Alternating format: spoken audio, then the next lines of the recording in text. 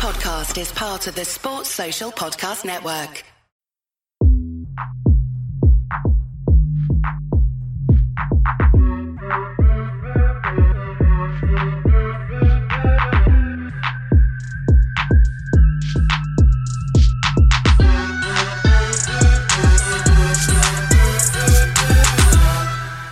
Hello and welcome to another episode of Touchlinefracas. You're joined this week by your host, Mariah, and a panel of one. I know, it's me. Who would have thought it, eh? look at us. Who would have thought it, eh? How you doing, Tobes? Yeah, I'm all right, man. I'm happy to be back. Yeah. Where you been? The listeners want to know. I've just been here, there, and everywhere, really. Yeah, it's not really specific enough, to be honest. I mean, holidays, work. I don't know. Work, holidays, work. Cool. Obviously, we were meant to have a couple more guests, but they were kind of lost in translation, lost in transit. But we'll do what we usually do, the two of us. But before we get into the pod, I've got to do the usual and plug the socials. If you're listening on the podcast and you're on Twitter but not following, we're at Touchlinefracas. We're also at Touchlinefracas on Instagram, and we're also at Touchlinefracas on the YouTube too. If you are a regular listener but you're not yet subscribed to either Apple Podcasts or Spotify, please do that. And when you do Spotify or Apple Podcast subscription, please give a review. I say 5-star, but obviously that's down to you. On Spotify, you're also able to kind of like type in your experience. So we're big on feedback from our listeners, so please give that a listen. Apart from that, we had our final AMP pod last Wednesday. We did. Pleasure. Hell of a year. A good run. It was a good run. Started around the World Cup in November 2022, and we were there pretty much every Wednesday. It was really enjoyable. So just want to shout out the Amazon AMP team. So you read the news, you know what's going on over there. But with all that being dealt with, let's get into the business of International Week. I'm sick of international football. I hate it now, you know. Unless it's tournaments, I actually hate international football. Yeah, I really can't with like the football literally every single month. So, and Elijah was laughing at me the other week because I think he was saying, oh, there's international football in October, there's international football in November. Yeah. And every year I'm always like, what? Because in my mind, I remember like you'd have the first internationals like in September, and then you'd have a break till like February, March. And I think it's only in the last few years they've kind of brought in additional internationals in. Obviously, so many international games, so many international tournaments, so many like side tournaments like Nations League and all that kind of stuff. So here's where we are, and I think the players are like up to here with it. Obviously, over the years, we've heard Thibaut Courtois talk about it. We've heard Kevin De Bruyne talk about it. Varane spoke about it. He's now retired from international football. And they were asking Virgil van Dijk about it. And it seems to be the crux of it is like, we're paying you so much more, we need to get more bang for our buck. So what are your thoughts generally about the state of international football? And I guess its impact on the quality of club football and also its impact on the well-being of the players. I think I'll focus more on the well-being of the players, man. I think that whole you're being paid X, Y, and Z, so shut the hell up and play. It doesn't really wash well with me. I think it's a nonsense way to look at football, right? These guys are being paid a premium for a reason because they're delivering entertainment to us at the highest level of football. Like, we all watched that video with Tielemans pre-season. You saw how intense Premier League football was. So that's pre-season game. These guys are having to play 38 of those games plus domestic cup competitions, and then if they're in Europe, they're going to play European competitions as well, right? We already have the World Cup. We already have the Euros. We have the games that you need to play to get to those tournaments. And then at a continental level, you have in Asia, you have the Asia Cup. You have the Oceanic region as well. You have the Gold Cup. In America, you have the Gold Cup. In South America, you have CONMEBOL. In Africa, you have AFCON. Right? There's so many different tournaments that these players have to sort of keep themselves like prepared for, right? Why are we now then adding more to their plate, right? We've gone through a period in COVID where these guys have had to play more football, arguably, than they've ever had to play before. Yeah. The congestion, the Euro 2020 was squeezed into 2021 in the summer. There shouldn't have even been a tournament there. Right. But because of COVID, they had to play. Right. COVID again. Sponsors, which means money. Exactly. COVID again. The year before Project Restart, you had to basically cram 10 games in the space of how many weeks? Like, there's so many things that these players are having to. It was a hell of a time. Shout out Discord. It was. Shout out Discord. There's a game every day. We will be there again. We will be there. Yeah. The sun will shine on us again, brother.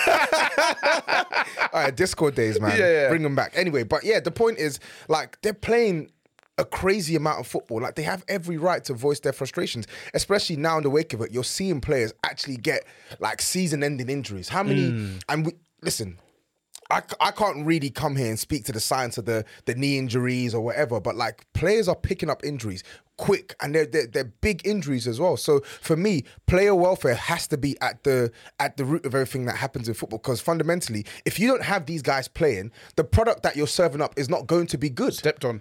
It's literally stepped on. Literally stepped on, bro. The product is going to be stepped on. So I've keeping up with the news as well. So Chouameni, I know, you know me. I like my articles. So Chouameni was speaking about this as well, talking about how, like, they're having to play too many games, and I agree. I actually agree. They need to start doing away with fixtures that fundamentally add no value. Right. Some of these. How would you define them, though? There doesn't need to be a Nations League. It's just an extra money spinner. You don't need that. Yeah. It's just greed, bro. Yeah, nobody's going to turn around when it's all said and done. Oh, so we're making money, so let's not make money. I know, it's easier said than done. No, I mean the players. I mean, no one's going to turn around and be like, I was a Nations League, a 2 times Nation Leagues winner. That's really going to be the career definer. Bro. I just want to read out this interaction that Virgil van Dijk had with a Dutch journalist ahead of their game against France. In England, we think the schedules are too busy. This is Van Dijk. Players are well paid, but this should never be to the detriment of our health.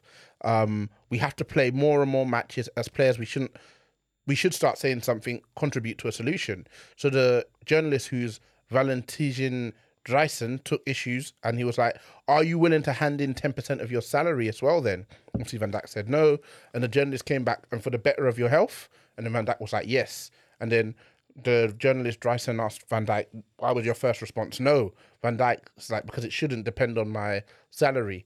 And then the journalist, but the money of the club is earned by you guys. Van Dijk, I don't think having to play less games depends on my salary. Drijssen, but playing all these games is the reason your club earns so much. Van Dijk, and all the extra competitions, the Nations League, the money of that doesn't go to my salary. You get a bonus if you win it, though. These bonuses aren't guaranteed.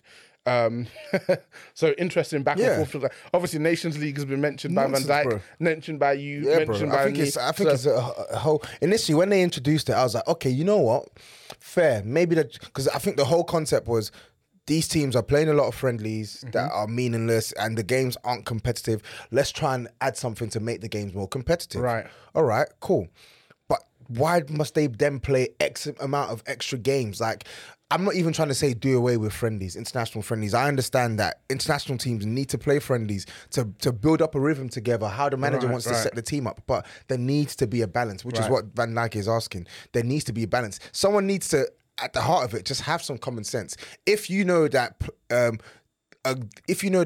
season starts at this point and ends at this point, and players are going to be playing competition A, competition B, competition C, does it really make logical sense to then insert 2-3 friendlies in a period of October, then another one in November, then another one in March, April? Yeah. Like, there just not needs to mention the one in August, September as well. Oh, exactly. And you know what's so interesting? This really impacts the top level players, right? 100. Because they're the ones who are going to be in all the competitions. Yeah. They're the ones who are then also going to be internationals for their country. So we're talking about the top 1%, really. Yeah. But those top 1% are the needle pushers, 100. Right? They're the ones that sponsors will pay loads of money for, to see their teams in the, you know, or the Champions League or the Super League, right? So I think there's definitely something in it. Even the Champions League structure being changed now, where it's going to be like a round robin tournament where every team plays every team. Yeah, that's again another money spinning, money spinning. Like venture. They need to actually take player welfare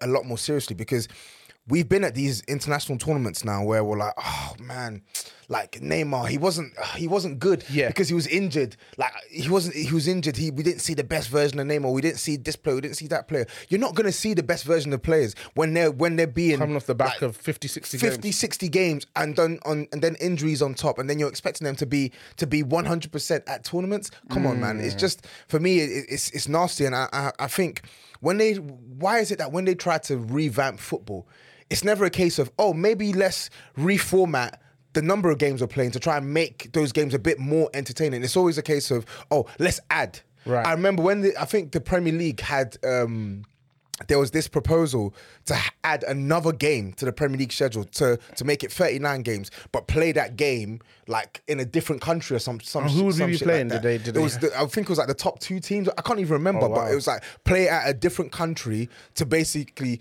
boost the promotion of the Premier League. I'm like, that's an extra game. It's an extra game, and not just that. The Premier League don't need to be boosted any more than it currently is. It's far and away the biggest football league on the planet, man. Facts. So it's hilarious. And the issue is, I don't think it's actually going to stop. I don't like, you're seeing this issue among so many different sports around the world. Basketball has this issue. It's got an 82 game regular season. Then once it's got the regular season, then it's got the playoffs as well. So didn't they introduce a tournament as well? Like they're introducing a mid-season tournament as well. Yeah. And the thing about it is now players do this thing called load management, basically where they have to Kawhi Leonard, so many players, most of the top players, because that grind of playing 82 games across like 6-7 months means that by the time you get to the playoffs, especially if you're a team that's trying to win it all, your body's battered. So you're gonna maybe you've got a back-to-back, you'll take maybe the middle night off or the third night off. So you're getting an opportunity to rest every single time. And then they've got like the All-Star break like in Feb, like a bit past halfway of the season, like around 50 games or so. And even then, they had to extend that because they previously used to do like, let's say you play up to Thursday, the All-Star games are like a weekend and then you're back on Tuesday. They added a bit more time before and a bit more time after because players needed it as an opportunity to rest. And obviously the guys who are not All-Stars, again, we're always in these things, we're always talking about the top 1% of players, right? The guys who are not All-Stars, because they're not going to the All-Star game, they get to take a break. They all have the whole week off, go chill with their family somewhere warm, rest and recuperate before they go again towards the end of the season. So it's almost an irony that you're putting your best product at the most risk of potential injury, which weakens the overall product. And also, as a viewer, you get fatigue. You get fatigued. Too much. So much games. Something's always on. There's another different competition. Your teams are rotating players because their top players can't play game in, game out. All your top players are getting injured, etc., etc. So I think I say all that to say this: international football outside of tournaments doesn't particularly move me at all. It doesn't. It doesn't particularly move me. For me, when you, and we'll probably touch on this, like watch the David Beckham documentary on Netflix, and you're seeing the qualifiers, and like obviously the big goal against Greece, and the one for Hoddle when they had to qualify against Italy. Like back then, because there was fewer groups, more top teams. There was more skin in the getting to these tournaments. It meant something. Big thing, I remember even even like England 2008 when they didn't make it to the when they was it the Euros? They didn't make it to the Euros. They had that crunch game with Croatia. That was a big game. You know what I'm saying? Now it's like, bruv, I've seen you play like a gazillion matches. Sometimes I don't even, when the international breaks on, I don't even know whether it's friendlies or Nations League or Euros or World Cup. I don't know. You guys have to remind me what tournament's coming up. This shit means something to me, bro. We are where we are, I guess. That's our way of basically saying we didn't watch the game against Australia. Of course not, bro. We looked at the squad. We went together, but we just both, in our respective worlds, looked at the squad and like, yeah, you know what? I'd rather enjoy my Friday evening. Bro. Yeah, I'd much rather enjoy my Friday evening. So, England, they do have a big game. Italy's in England's group as well. I think I will watch that one though. Naturally, they've got Luciano Spalletti is the manager now, so we already know what he's achieved, not just at Napoli, how well his Roma team played as well. So it'll be interesting to see what he can get out of Italy, who, when I look and read their names on paper, it doesn't particularly move me. It doesn't, but I'm there for Udogie watch. So yeah. Did he play for, he chose Italy? He chose Italy. He got his debut. I don't know. I know. Very nasty business. Especially for that. Let's not speak on it, but yeah. You know what's funny? We did the New Spurs Order pod a couple of days back, and we were talking about we were talking about Vicario, the Italy goalkeeper, and he was like, as a black man, I've never had so much joy from an Italian. So, like this. It's real. It's real. It's real. It's real. Fiorentina they have one YG as well, Nigerian-born Italian. The right back. Yeah. So he was hooping. I saw a clip. Yeah. So is it Michael Coyote or something? I forget what his name is, but boy, if they're not, they call him up too. So Mate. yeah, because they're literally getting these new gens in. Bro, they got Nonto as well. Fam. Fam. Destiny arrives all the same, man. Listen, all it takes is 2 bad games, right? And you know what's gonna happen. So the equivalent of the white hankies. Yeah. The equivalent of the white hankies, brother. So you pick that yeah. You pick that country. You better be prepared. Yeah, you better be ready for everything that comes with it, man. So that's interesting enough. But I think it would be good for us to take a look back at the season so far. Not quite a quarter of the way. It's 8 games, right? So not quite a quarter of the way through, but already I think some storylines are starting to form themselves. So it'll be good for us to do a little 2-man review and kind of talk about what we're looking forward to upon the return of the league. And I guess after the November internationals, we then have a period of December, January, February, a nice solid 4-month period. Yeah, a lot of people say the season starts in November, because then you have a period of months and months and months without any breaks. Yeah. So I've got a few different topics which I sent ahead of time. So hopefully you've done your homework, Tobes. I have. And we'll go through these and discuss who, why, what, where, and when. Cool. So let's start right at the top in terms of topics. What is your team, or let's discuss the team of the year so far? Team of the year so far. So obviously, you're a Spurs fan. You're joint top of the table. Yep. So I'm more here to work with you, collaborate. Yep. Just to make sure you don't get too carried away in terms of the amount of Spurs. I won't, don't worry. You've gotten carried away as long as I've known you. Yeah. So true. There's no reason for me to believe you won't today. Are we doing, by the way, before we start this, are we doing like attackers, for instance, like if you play right wing, but you can play. You can put it as a left wing option. Nah, I think vice versa. I think what we want to try and do is. I'm just asking. You're already scheming. What we want to do is put players in the positions that have earned them the role in this team. Fair. So we talk about this in football all the time, buying players and not understanding their role and how best to use them. So if a guy's been showing out at right wing, you trying to sneak him into the team at left wing is not on, in my humble opinion. Okay. Fair. Yeah? Fair? Yeah, fair. Cool. All right, let's start then. Who we got in goal? Team of the season. I've got the table up in front of me. So if you need any more details, do let me know. Okay. So I'll give, what I'll do is I'll give my pick, but then I'll give the guys who I think were also contenders. So my pick is Alisson. Why? Because I still think he's been playing like the best goalkeeper in the league, making big saves. I think he's got like top 2 highest save percentages in the Prem so far. Like I look at games against us, I look at games against Newcastle, games against Chelsea, Wolves. There's several games I've watched for them this season where he just looks imperious. I know it's funny I mentioned it because it's like I'm speaking about Alisson off the back of his most recent game where he got a bit of criticism because he didn't really anticipate that Adingra was going to take the shot like that early, right? But I think he's just a phenomenal goalkeeper, and I think he very rarely plays beneath the phenomenal goalkeeper standard for me. So fair enough. It's almost from a perspective of just Alisson being Alisson makes him the standout pick in comparison to the who else could you have? But I think statistically he's been up there as well for like if you look at like stuff like goals prevented and like number of saves made and stuff like that. But for me, I would put honourable mentions. I think Vicario has been fantastic. I know you do. Yeah, I think he's been fantastic for Spurs. And you know what? You know that what? No, I said because I think Vicario has been fantastic for us. But I'm happy for people to not really give him his dues. I don't really care. I think Areola for West Ham has been really, really good. I think he's been quality for West Ham as well. And then I'm trying to think who I would give it to after that. I think it's like slim pickings after that. Yeah. Fair enough. Okay, cool. So what formation we're going with? 4-3-3? Yeah, let's go with 4-3-3. Still pretty much the most commonly played formation in the game, right? Yep. So that makes sense. Who you got at right back? Trippier. Okay, talk me through it. I think just the number of assists he's got so far this season, that's pretty much edged it for me. I think Ben White has been good. I think who else? Who are the contenders? I think Matt Cash has been good for Aston Villa. Chelsea, it's been a bit because Reece James is injured and Gusto, he's looked good. Got sent off. Dallow's been good. I wouldn't put him in, but he's been good this season. Has he been good? He has been good. I feel like me good. and you have different definitions of good. Yeah. Has he been better than Pedro Porro? Probably not. Has Pedro Porro really been playing right back? He has been playing right back.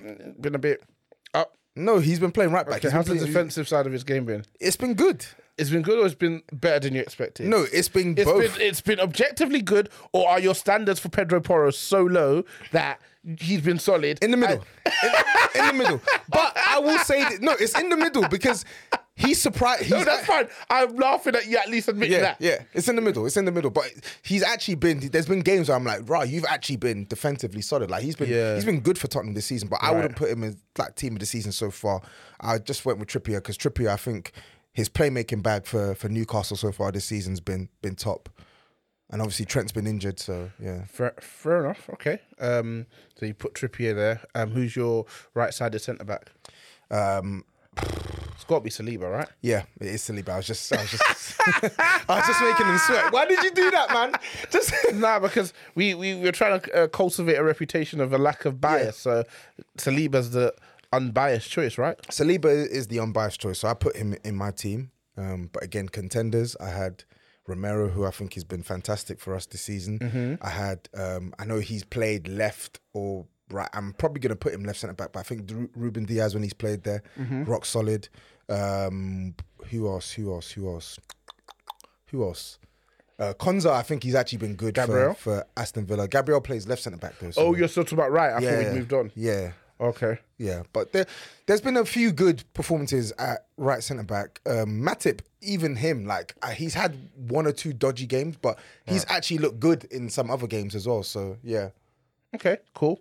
I think that was so stand out to me. I didn't really think too much about the other contenders. So good on you for, I guess, adding some names to the mixer. As far as you're concerned, left centre back.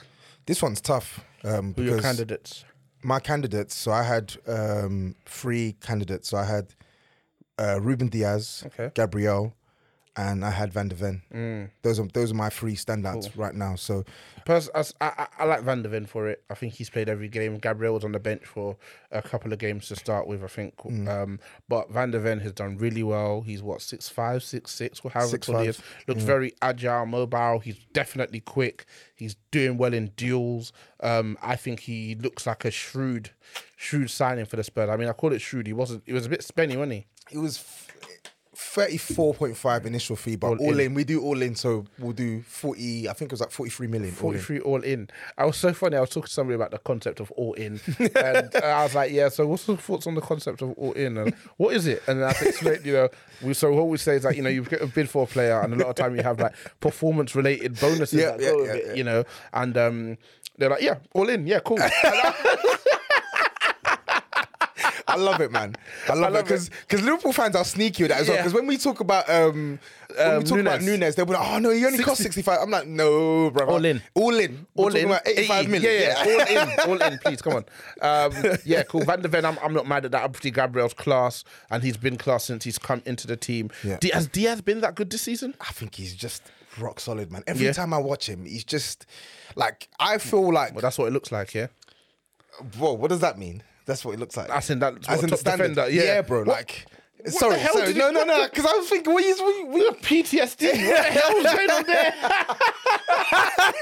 What the hell? I thought you were trying to load something. What the hell could I possibly mean? But this guy is crazy. All jokes aside, I think he is a world-class centre-back for me, man. And like whenever, more often than not, when I watch him play, like the guy is just ridiculous, bro. Aerially, ground jewels, like his passing is not elite, but it's good enough. But I just think when he's in that Man City team, like, they just look just a way more solid side. So for me, I don't know who you put in there, Van de Ven? Yeah, Van de Ven. Okay, yeah, let's Van go de for Van Ven de for Ven. me is the choice. I haven't watched so much City. They've lost a couple of games too. It's true. So I'll and obviously a bit maybe because didn't know what to expect. There's again the same way you like Porro's average defending. You're trying to call it good because it's like your expectations have been like, yeah, he looks like a fantastic physical profile. He can play a bit. He can carry the ball. Can defend properly. You guys may have a good centre back. It's looking good, man. I can't lie. Looking very good. Cool. Left back. Was tough. Is that you? Go on and let me speak for you. Well, I think we're locking up the left side. I think you got Destiny and you got Van de Ven. Really? Yeah. What's the case for Destiny? I think he's been fantastic. He's played every game for Spurs this season. I think he stood up well against some of the tougher opponents he's played. Right. I think like Saka had him on the ropes. Like definitely had him on the ropes in the first half in the game in the Emirates. Got him booked early on, but I think he recovered well. Obviously, Saka didn't go at him as much, but I think he's just basic. What he's adding to our team, like it's much better than I would have hoped. I think defensively. Really? You're telling me he was a wunderkid last season? Mate, he's quality. Wunderkind. Like you told me he's a wunderkind. He's a wunderkind, yes. Yeah, you're telling And me he's that. playing like it.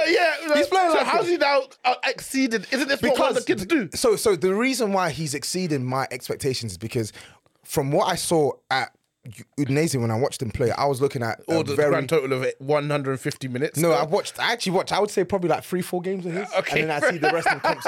But what I watched at Udinese, I thought I was seeing like a wing back, someone who's very potent going forward, got the strength to go past players, can put in a decent cross into the box, and he can finish as well. But what I've seen at Tottenham is a young kid who's playing inverted. He's not even doing the wing back thing. He's playing inverted, and defensively, he's barely giving anyone a sniff. Right. Like he's literally the only guys who have worked him. Pause. You're talking about like people trying to get onto him for like, Saka basically giving him a hard time the first time. I'm like, duh. Yeah, because Saka's like a top player, bro. Right. So like he's been so good for us defensively. And I think one of the things that I really think no one's really clocking is how good he is for us in the opposition half without even having to assist and stuff. Right. His ability to win the ball back, his counter pressing is ridiculous. Like he helps us keep teams penned in on that side. And we've actually scored, I think we scored about like 2 or 3 goals just as a result of him winning his duels high up the pitch, taking the ball off the opposition,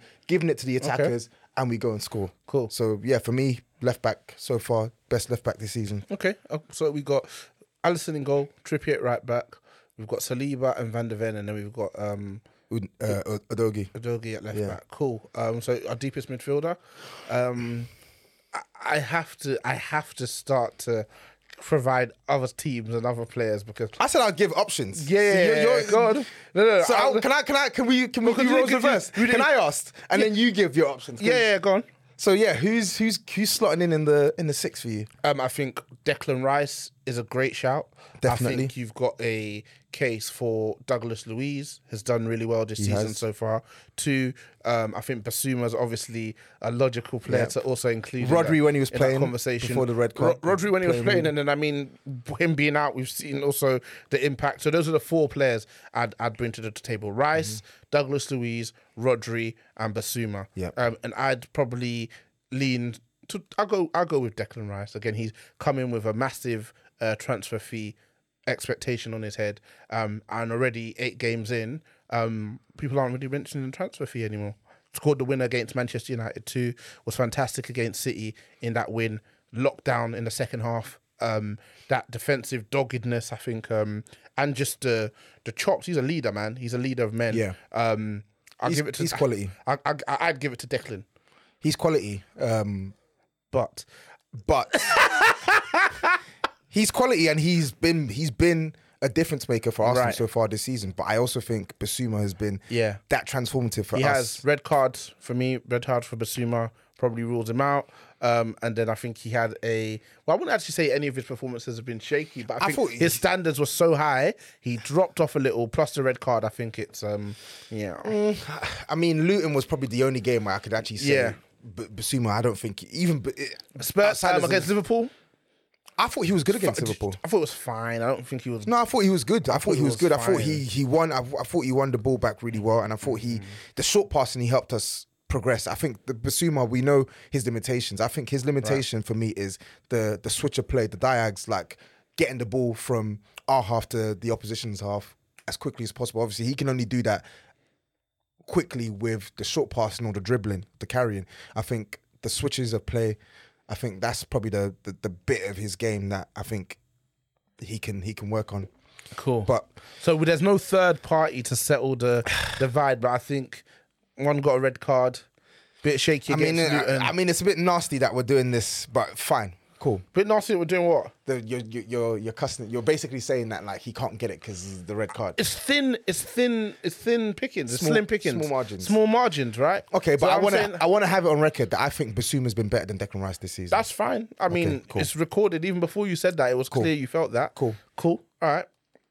Okay. And then I'm going to ask you the next position.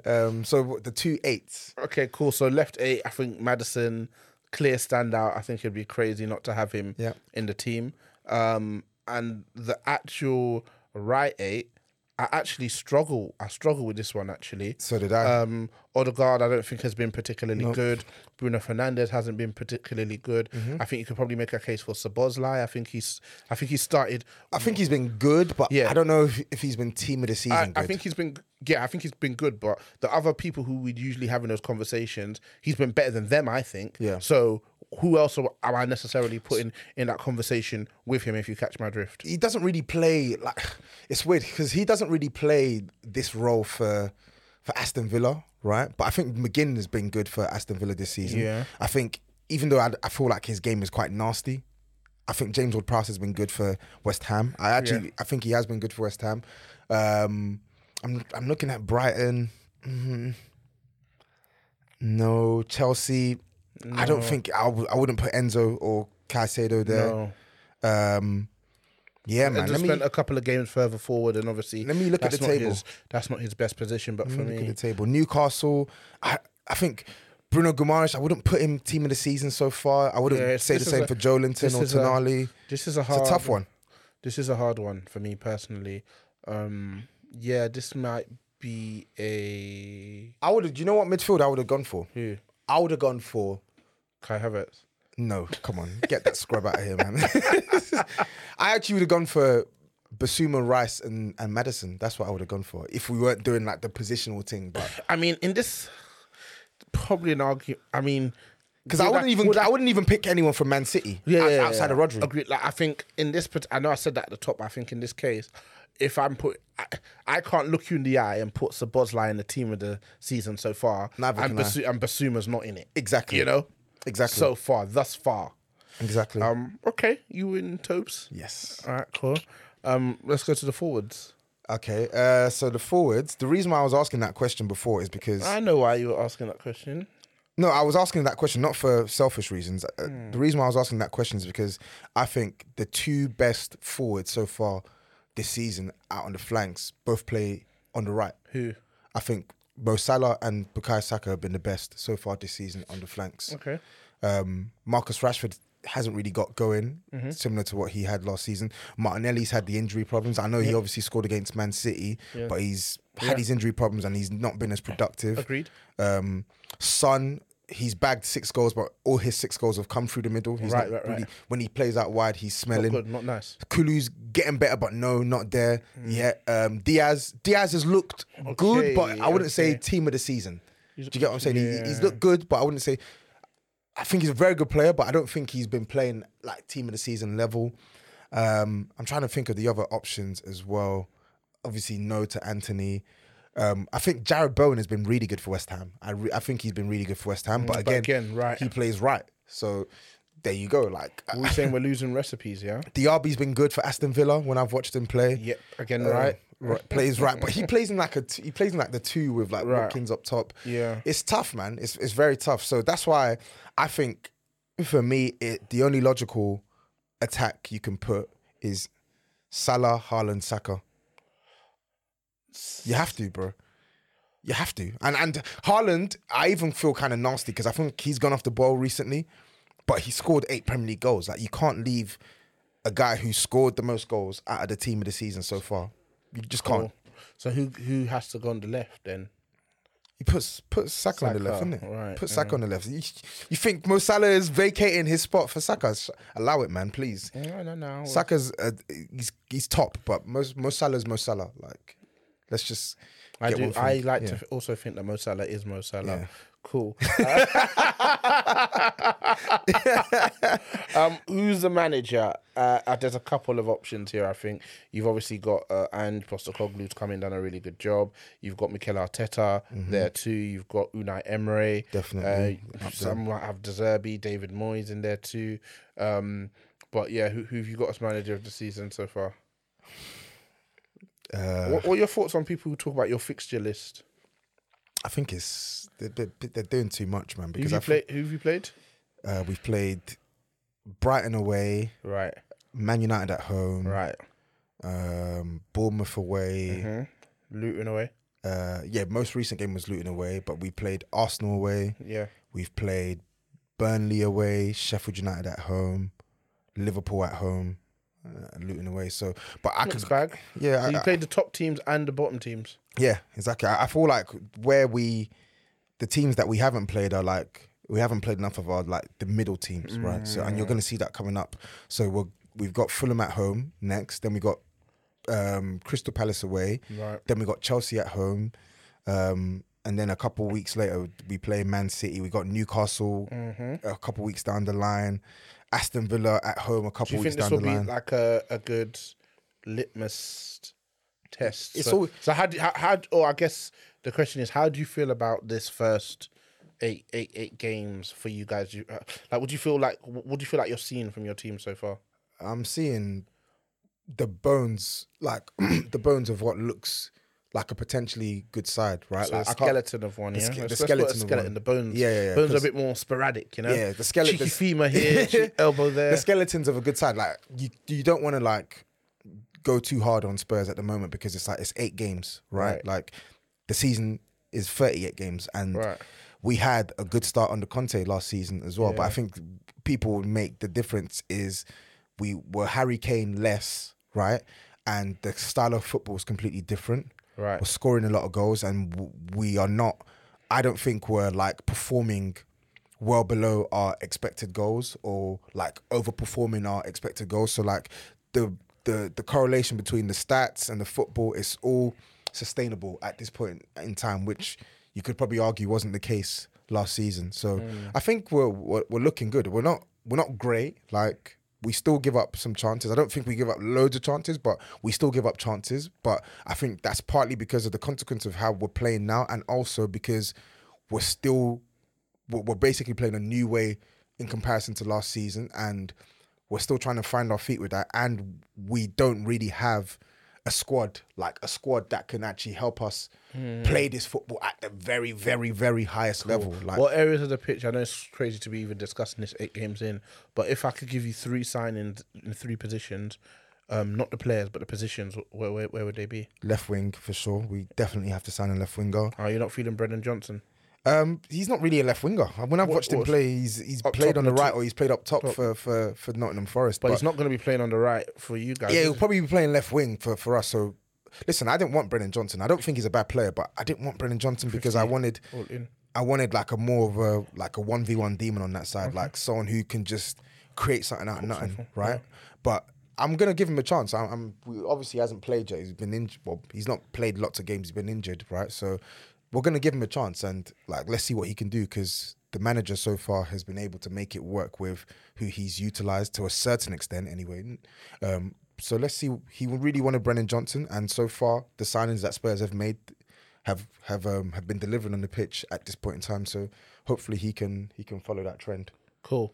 So we say all that to say what? Ange so far as manager of the season, yeah? He's up there for sure. Like I think when you look at how we were last season to how we were this season, yes, you could say that we underperformed last year, but the impact he's been able to make in such a short space of time with basically half a team being brand new is massive. But then again, I also think Jurgen Klopp needs to be up there. He's had a very, very tough run not playing without a number 6. I know I give Liverpool some stick, but I feel like he's been really, really good for Liverpool so far this season. So I think he's up there. Of course, Arteta's up there. Big wins against Man City, Man United. Obviously, he's joint top of us as well. So I think I would say 5 contenders for me. In no order: Postecoglou, Arteta, Jurgen Klopp, Unai Emery, and David Moyes. It's mad that I don't put Pep Guardiola there. It's crazy, but yeah. That's a standard. Like obviously, Pep, his standard. You know, two losses in 8 games. That's not really gonna cut it, is it? No. So, who is the manager? I think I need to. I'm obviously going to go with Ange Postecoglou. I'm not going to put Arteta there. I'm going to go with Ange Postecoglou. I think he's working with a squad that's not as good as Man City's, that's not as good as Arsenal's, that's not as good as Liverpool's, and he's been able to get the most out of that squad so far, right? So I'm going to go with him, and he's won the 2 manager of the month award. So yeah, I'm going to go with Ange Postecoglou. Okay, fair enough. It would be nice to have a third person here just to... It would have, yeah, because now it looks like I'm basically just like railroading this with Spurs. I'm not. I've literally gave 5 contenders.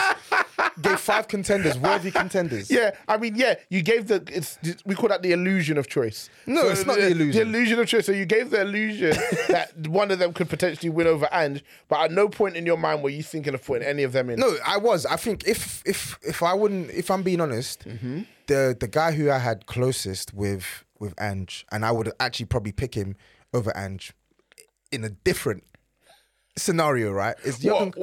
It's Jurgen Klopp. What scenario would you have picked him in? I don't know. I just said it. But it's actually Jurgen Klopp, because I think Liverpool's fixture list has been tough, right? And they've had a couple of injuries here and there. You've had no Trent for a couple of games. Yep. Konate's been missing for a couple of games. You've played Newcastle away, Chelsea away. You played us away. Who else have they played? I can't even remember. They played Brighton away. Yeah. So they played some tough games, right? Chelsea, and they played Chelsea, and they played Aston Villa at home. And you're 3 points off the top of the table with no number 6. Trent hasn't even got going yet. And I think some of the change, his squad utilization so far this season has been really good. And I think where teams are, well, better yet, where they've changed the rules to sort of like add on more time for teams who waste time, I think he's basically capitalized on that with the attack that he's got in his squad. He can make 2 or 3 changes to go and dead the game off. So I think he's been really, Newcastle, yeah. Apart from him crying and moaning about a replay, because I have my periods of Jurgen Klopp. Sometimes I really hate his guts. Really? But I can't. Does it normally coincide with when you've played them? No, it doesn't. I think he's just generally a crybaby, and I think he moans a lot, and he's a big hypocrite as well. But as we've come to realize, the very best managers, they all have that in common. Yeah, exactly. So us against the world sort of thing. Exactly. But I think outside of that, I think from a managerial perspective, I think he's been superb this season. So if it wasn't Ange Postecoglou, I would give it to Jurgen Klopp. Fair enough. Well articulated, sir. Signing of the season. Signing of the season for me is Maddison. Clear. Yeah, clear, man. Agreed. 40 million all in. I can't believe we watched that happen. I just can't believe it, man. I just can't believe this shit, man. And you spent, what, like 20 million more on Mason Mount? Yeah. Crazy. Disappointment of the season. Onana. Really? What Yes. were your expectations? I thought he was going to be really good for Man United. Because you guys watched him against Ajax, and all the Spurs fans, I wasn't buying him from when we played Ajax. I wasn't buying him from when we played Ajax. Some Spurs fans felt that way, and How did you feel? I thought he was a very good goalkeeper. I know Really? I thought he's a very good goalkeeper. When Man United signed him, I thought that's a really good signing for Man United. I actually thought that, but now I get why Eto'o and them man there are like don't like him. It's like you're doing the passing thing, you're not doing your job. Like do your job, and you can be doing the passing stuff. To this African uncle. Do your job. Do your job. Then you can be doing all this extra stuff. Yeah. You're not doing your job and you want to be passing and stuff. Nah, man, he's been a humongous disappointment. Like the thing is, Mason Mount has not been good for Man United, but I can give some grace to Mason Mount because it's like you've not really played a lot of games, right? You've not really played a lot of games, and you've not played a lot of games. Onana's played pretty much every game he could have since he's been signed. And it's not like, even though Mason Mount is not doing enough on the football pitch, Mason Mount is not like lunging into challenges, getting himself sent off and stuff like that. Steady. Like he's very steady, yeah. Whereas Onana, the position he plays, like it's not even that like you're getting beaten by like worldies. You're literally letting like 0.0009 xg goal attempts go in. Where did you get that number from? I just made it up. Because look at that goal. Look at the goal. The recent weekend just gone, Brentford, right? The Nasty. goal by Janssen, he's not even struck that well. Like, it's straight at you. How is that? Your hand may as well be a hologram. Like, genuinely. Like, it's crazy. How that ball gets into the back of the net is beyond me. And then even the Nottingham Forest game as well, the first goal, I know, like, it's a one-on-one. I understand it. But, like, he's already dived before Awani, he's taken the shot. The Galatasaray game, like... That's not Prem, brother. It's not Prem, but I'm like, he actually reached. He was like on the line and it got lobbed. Like, bro, he actually, like... So it's like fucking Elijah said, he's 6'2", but he plays smaller. Bro. Like, you would fit... And he's definitely 6'2" with not the 6'2" reach. Yeah, 100%. Like, like, you've got basketball players who'll be like 6'5" with a 6'8". He's like 6'2" with a 6'4" or 5'11" reach, man. He's 6'2" with a 5'2" like body span, basically. It's crazy because like I'm trying. He's 5'2". I'm trying to plug the NSO pod. It was a really good pod this week, but we were comparing both goalkeepers because they both came from the Serie A, right? And Onana, like the praise that we gave Vicario is that he makes the goal small for the opposition. So when they're shooting, like he's not giving them a lot of room to try and work with. Whereas Onana, he makes the goal so big for the opposition. So much space, man. So much space, so much time. Pick your spot. And he doesn't move off his line. He doesn't move off his line, and he commits way too early. Like, it's been a disaster of a signing so far. And I know it's only 8 games. Like, This can't be his level. This is what I'm saying. That's why it's only been 8 games. That's why I'm like, I'm not throwing away my stock in him just yet because I feel like there's got to be more. You cannot just come and be worse than De Gea. Yeah. You can't come and be worse than De Gea for 50 million. And I think a key part of that is shaving the high top as well. that has to come on, man. Yeah, that's ridiculous. It's ridiculous. You're a grown-ass, man. Yao was killing him for that. Yeah, you're grown-ass. Someone said, I should have known it was over once I saw him come to rock out to United with that haircut. What serious goalkeepers has such an eccentric haircut? What serious man?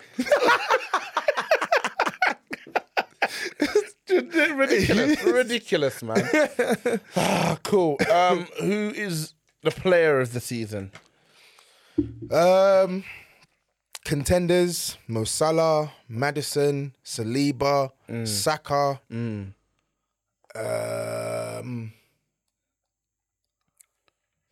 Nobody at City, I don't think.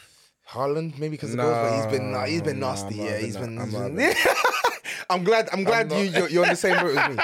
And that's why like the whole Ballon d'Or thing, like I know like it should be for the best performer.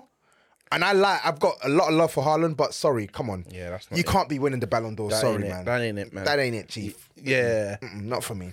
But yeah, so Salah, Saka, Maddison, Saliba.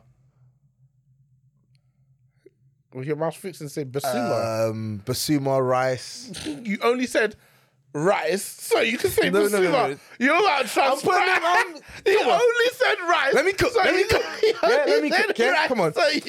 Liverpool, I think Liverpool. I'm trying to Salah. That's it.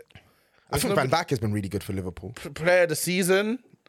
He's been really good. Player man. of the season. He was another shout for team of... Player of the season. No, not player of the season. Thank you. You made me repeat it 3 times. Anyone from the mid table? It's Maddison. Let's cut the crap. Man. Okay, cool. Thank you. I wanted to give you options. Yeah. So cool. Let's Again, go. you named him second in the list. It's like you're not dealing with a fucking fool here. You're better off. I'm dealing with a vet. Yeah. You're better off cutting that crap and just doing it's not working. But those are the contenders, though. Who would you say were the contenders? Obviously, Maddison's one. Those are fair enough contenders. Yeah. Yep. But I think Maddison again. He's been heads and shoulders to stand out for the first couple of months of the season. Yeah. Young player. Contenders. So this what one, we defined in as a young player. This one is nasty because I actually did my research on this and they changed the rules. So it's like if you're 21 and under at the age at the start of the season, like you can be eligible. So like Saka's 22 years old now. Okay. But he's eligible. because he was 21 At the start before a of ball his- was kicked. Oh, right? wow. So right now he would be the front runner, right? But I had it written down. Has he won it? He hasn't won it, has he? No. Nah, Haaland won it last year. And who won it the year before? Trent, maybe? Foden, ridiculous. Okay, I couldn't believe Foden won it. yeah. Xhaka should have won it the year before. City VAT. Yeah, City, definitely City VAT. But like my options for me, I had Saka, Ferguson, Adingra. I think he's been good, really good for Brighton. Destiny. I had him there, of course. That's naturally. I'm trying to think who else. Who's Liverpool's young G's not really. Harvey Elliott has not really played to play the season standard. I'm trying to look at the other teams as well. Nobody else particularly stands out to me personally. Yeah, they don't. I think Sarr's been good for Spurs, but How does he? he's 21, so he recently turned 21. So Okay, fair enough. I think I would put him as a shout. Fair enough. Yeah. Fair enough. All that's glittering is not gold. But at the moment, Spurs are doing really well. So I'm hearing a lot of Spurs in a lot of these lists, and it's fine. Yeah, We'll see where we are end of the season. yeah. If our position changes, because these players have dropped in quality levels, I'll speak on that as well. Yeah, I listen to News Spurs also, and I listen to Touchlinefracas. So I'll have and I listen to your stuff on YouTube as well. So Cheers, brother. I have multiple avenues with which to ensure that you do speak. Yeah, on this stuff. don't worry, man. Cool. This is I want to do a couple of things. I want us to speak firstly on the retirement of a Premier League great and just a general conversation about where he fits in the Premier League legacy. You know, we talk about legacy on this pod. Football fans, we love legacy. We love to reminisce, nostalgia. That's Eden Hazard, obviously. Played for a big rival of yours in Chelsea. Yep. Put your team to the sword a few times, I think. He's obviously announced his retirement, age of 32. Went to Real Madrid 3 seasons ago. While the honours list will read a lot of things in terms of performances, didn't happen. Combination of basically injury. But let's forget about that and let's focus on his time at Chelsea, even Lille, if you were watching before that. Yep. Try and be as objective as you possibly can be. I will be. Eden Hazard, the player, what did he mean to the game, to you? I thought he was a great player. I think he meant a lot more for the football purist because of the style of play. Are you a football purist? I'm in between. I wouldn't say I'm a football purist, Okay. But I do enjoy the beautiful game. But I also feel like players who are mashing work without the talent levels of others should get their fair dues as well. So I think he will go down as a great player. Definitely one of the best players of his generation, right? But I also feel like... You know what they say, everything before but. No, it's the truth. I think... So I'm saying the good things about him. So I think one of the best players of his generation, tick. Great player, tick. Prem all-timer, tick. Yeah. Right? But then when you get into the nitty-gritty, like... Let's do it. So people are saying top 10 all-time Prem players. He doesn't make that list for me. Okay, we'll speak. We'll put one together, so we'll speak on Yeah. it. So he doesn't make that list for me. When we look at like the standard bearers of his generation, he's not there for me. I don't think he's there. Okay.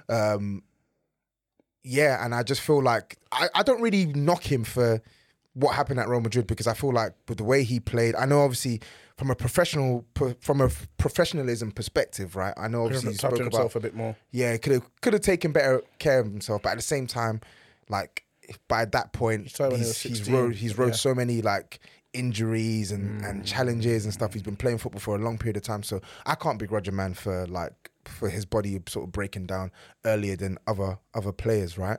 But I think in totality with Eden Hazard, I think he was a great player, right? But I felt like because of some of the things he would do on the football pitch, it would make people put him in a realm, like one realm above where he belonged. Yeah, okay. Right? Was he world class to you?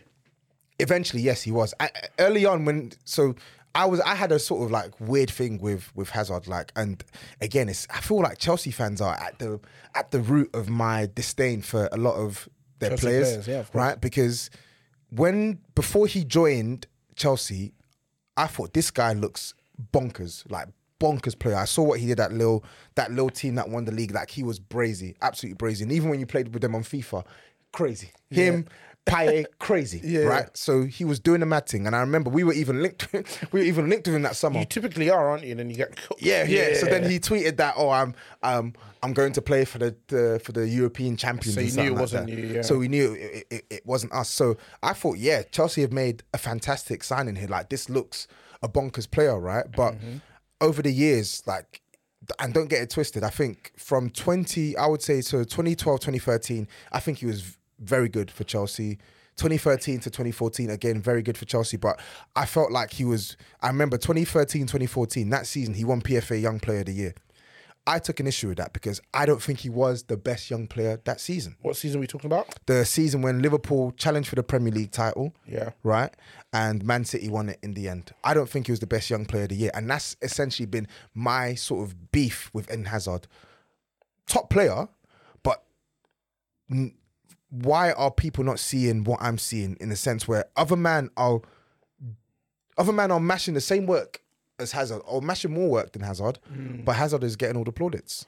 Okay, who the other man in it? So like the 2013-2014 season, I thought Daniel Sturridge should have won. For me, I thought he should have won PFA Young Player of the Year. I think he was back then the rules were 20, if you were like 23 at the start of the season or whatever, like you were eligible for it, right? I thought he was fantastic that season and essential to Liverpool's title charge. I thought Raheem Sterling was excellent for Liverpool when he came into the team as well. I thought Ramsey as well, I thought he was excellent for Arsenal as well. So I didn't see Eden Hazard for me as the best young player. He was one of the best. I didn't see him as the best young player. And I think that trend sort of repeated even more the following season. The following season, Chelsea won the league, and everyone talks about, oh yeah, but second half of the year, Eden Hazard carried the team. And I hear that. I think the second half of the season, I think he was doing a carry job in a lot of their games, because I think Diego Costa, the goals sort of dried up from like January onwards. So right. I hear that. Like, he definitely was. But what about the first half of the season when Fabregas was mashing work? Costa had slapped in all these goals. Like, I feel like Eden Hazard, again, I have to repeat, great player, but I think he gets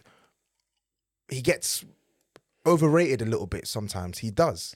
Okay. That's just my view on Hazard. I truly felt that for me, Eden Hazard, like, I always took offense when people called him a world-class player in 2013, 2014, even 2015. But I felt like, for me, I saw the true essence of Eden Hazard world-class from around 2016 to 2019 in the Premier League, because I felt that point where there's probably, I would say, less stars than there were in the previous Chelsea teams. I literally saw this guy put this team on his back and said, you know what, I'm going to make it work, right? You had a Diego Costa who scored goals that season, but let's be real, was on a downturn in his career. And even the one season I didn't like, that people just blotch out, he scored like one Premier League goal. He had Hazard. Yeah, he had an 15, 16. 15, 16. Sorry, he added a couple at the end against Spurs and Liverpool. Yeah. Oh my God, it's Hazard, Hazard. So, like, it's weird. He had that horrendous season, and like, I'm a big believer of players will have their down years, but the way Hazard stands, just scrub out that season like, oh, it never happened. It did happen, brother. It happened, bro. Yeah. And for that year, he was not the best player in the league. Right. So when people say, oh my God, he was the best player in the league for 8 years straight, that's not true. Yeah, I think we've discussed this, and we discussed it on the Discord. It's not true. And you threw out other names like Kane during that period, Sergio Aguero during that period. Yeah, I don't know if Kevin De Bruyne during that period. Yeah, bro. We can go through the seasons, right? So 2013, 2014. This is not what I expected when we started talking about Hazard, but continue. No. So this is a scathing takedown of it's not a scathing takedown. So we talk about the good things. So let's talk about. Yeah. So let's talk about. That's what more I was trying to do. Okay, cool. So let's talk about. I've only got you, so yeah. So let's. So we spoke about the good things. So how he put Chelsea on his back. The amount of detail you went in the scathing section versus. He was good. Then you went through meticulously season by season why he wasn't that guy. So for me, right? Like, I think you could call me a bit of a hater, right? And I think I am. You're well documented. Very well documented, right? But even me in my hating self, I had to acknowledge greatness from, I would say, 2016 to 2019, because I really felt this guy, even though this guy was truly at the peak of his powers, like, the football that I saw him deliver for Chelsea was superb. I thought the Conte season, I know Kante won player of the season, right? Me, I felt he should have won it that year. I thought he was, like, they don't win that league without him. The next season, when they made all those poor signings and stuff, they finished 5th. Again, he's still doing a carry job. And then the season after that, right? The season after that, Mo Salah comes into the league. Salah scores 30 goals. Obviously, we don't know what Salah's trajectory is like at that point in time. But back then I was still on the, and my opinion is different now, obviously, but I was still on the Salah could score 40 goals this season. Yeah. And Hazard I wouldn't pick him over Hazard because the football that this guy is delivering this season is unreal. Like everything for Chelsea, bro. Right. Under Sarri, everything for Chelsea. Scoring, assisting, playmaking, just lifting the team. Just an answer to, like, I see football as a game of problems that you're trying to solve right throughout the pitch. And the ultimate answer was Messi. Obviously, there wasn't really a problem you could put in front of Messi that he couldn't solve. Please. There wasn't a problem you could put in front of Messi that he couldn't solve. And obviously, not to say Hazard was anywhere near Messi's level, but for Chelsea, he was their ultimate problem solver. Yeah, definitely. I think he was like if you needed someone to pick a lock, he was the one to do that. As a purist of the game, that was football, man. 100%. When we were kings. 100%. Like I think Hazard is very much a like see and not like he's like you just watch him play and that you stats will never do him justice. Exactly. They will never do him justice. Those are the players that you get up to go and those are the players you buy a ticket to a game to go and watch live. 100%. You know, those are the players that get you out of your seat. 100%. You know? I think I it's funny because I think I part of the reason why I hate him is because I felt like at times he would just embarrass Tottenham. I remember his debut season, they beat us 4-2 at White Hart Lane, and him and Juan Mata were just bruv. They came to White Hart Lane, and I was at that game, and they were just hooping, bro. Like they were making a mockery out of Spurs. Like he was a special player. I'll give him that. He was a special player, and what he did for Belgium as well in the World Cup 2018, like tremendous performance, right? So, I think, you know, like there are players who you can say, oh yeah, like they were born to play for Real Madrid. Like there are certain players that you know, like they just fit Real Madrid. Interesting. I thought he was more of a Barca player. You think so?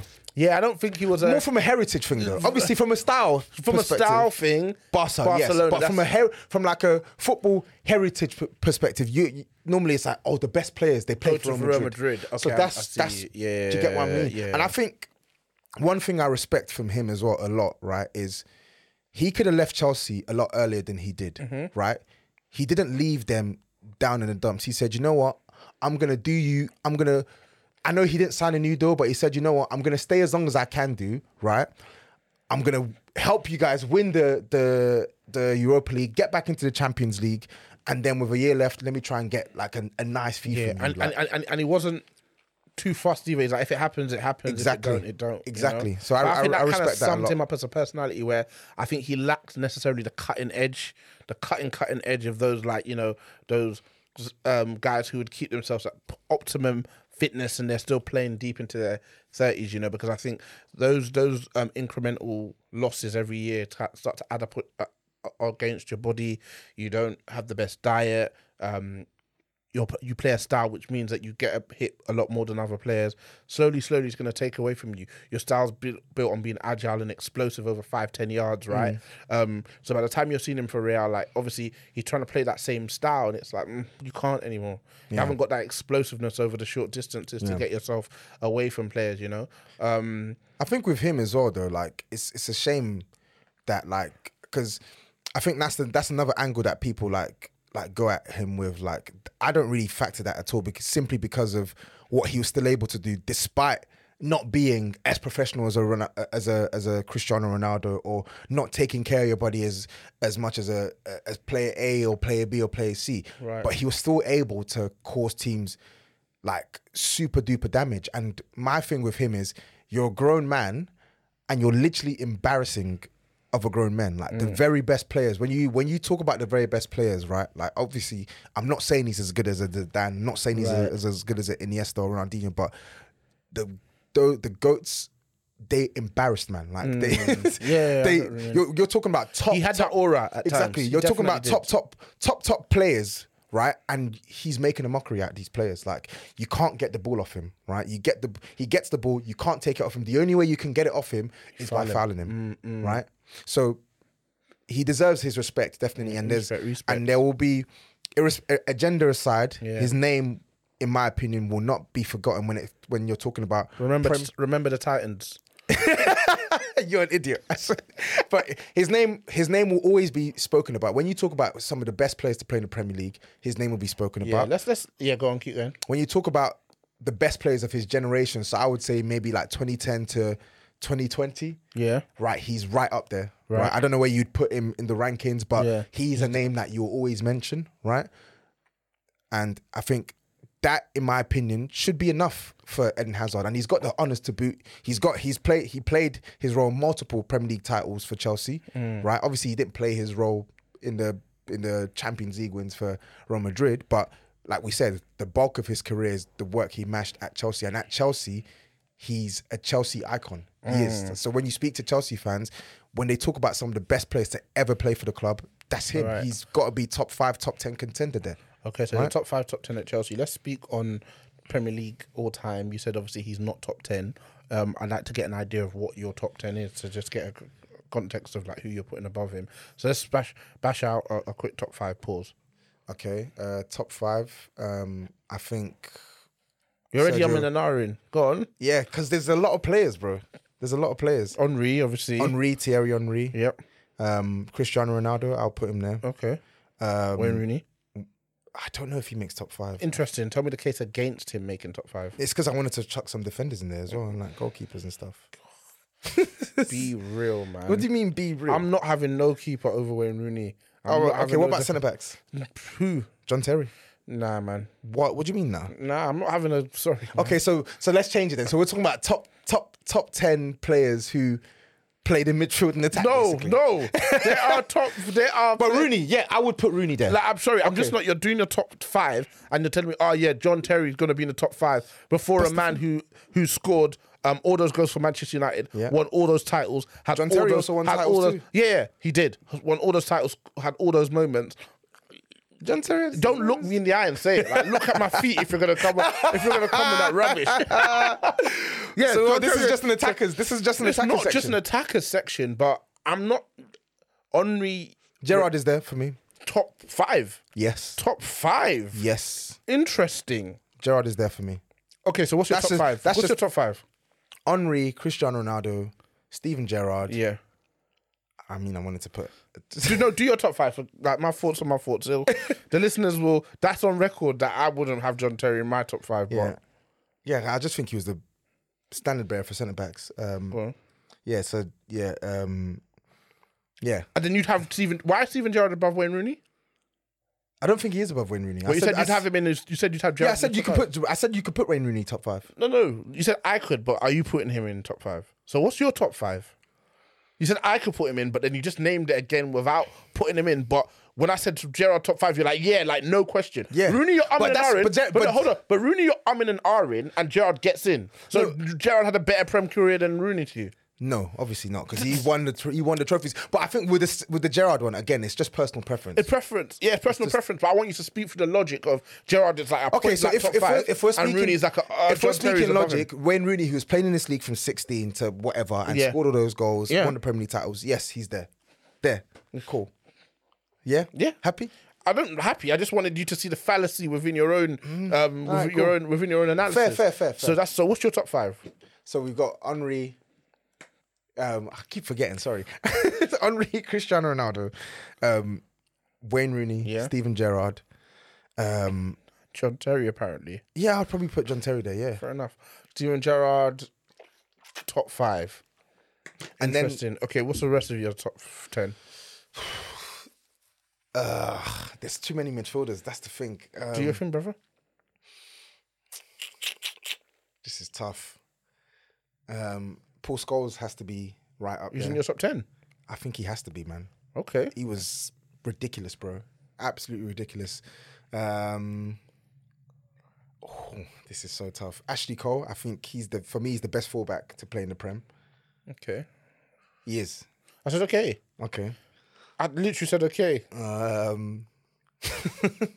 You're looking at me because I'm putting defenders in. Nah, you just do your thing, bro. You know what? This is a list that I feel like this deserves its own episode. Yeah, it does. Where people have done their research. So you know what? Let's take this offline. It's a tough list. There's too many players. Let's take this offline. I'll speak to the whole group. I'll get a handful of people to put together their top 10 arguments for and against, and we'll come up with a definitive Touchlinefracas Premier League all-time top 10 list. So we'll push that to the side, yeah? The question I want to ask you instead is, who are the players you'd have above Hazard? No debate. So you say that name and the person's like, they won't debate you. And I'll obviously be the audience. So if you give a name and I want to debate, you can't use them. In the Prem? Yeah, in the Prem, because you said he's not top 10. Okay, the names I've mentioned already. Start again. Yep. So Henry, Yep. Rooney, Yep. John Terry, Yep. Steven Gerrard. Yep. Who did I put for the fifth? I can't even remember. Cristiano Ronaldo. Yep. Yep. And who did I put sixth? Paul Scholes. I think them man Yeah. mashed more work than Hazard in the Okay. Premier League.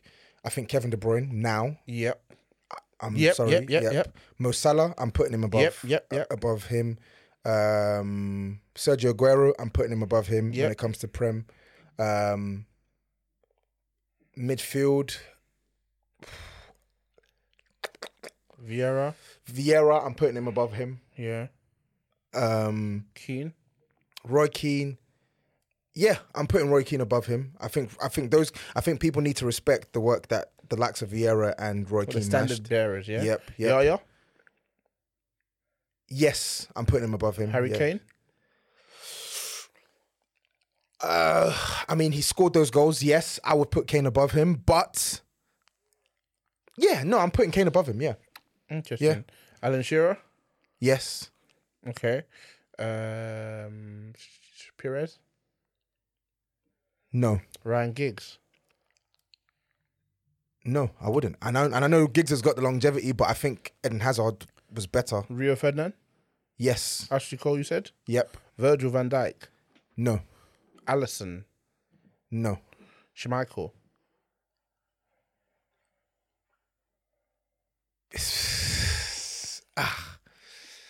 I mean, if it was nasty putting a goalkeeper.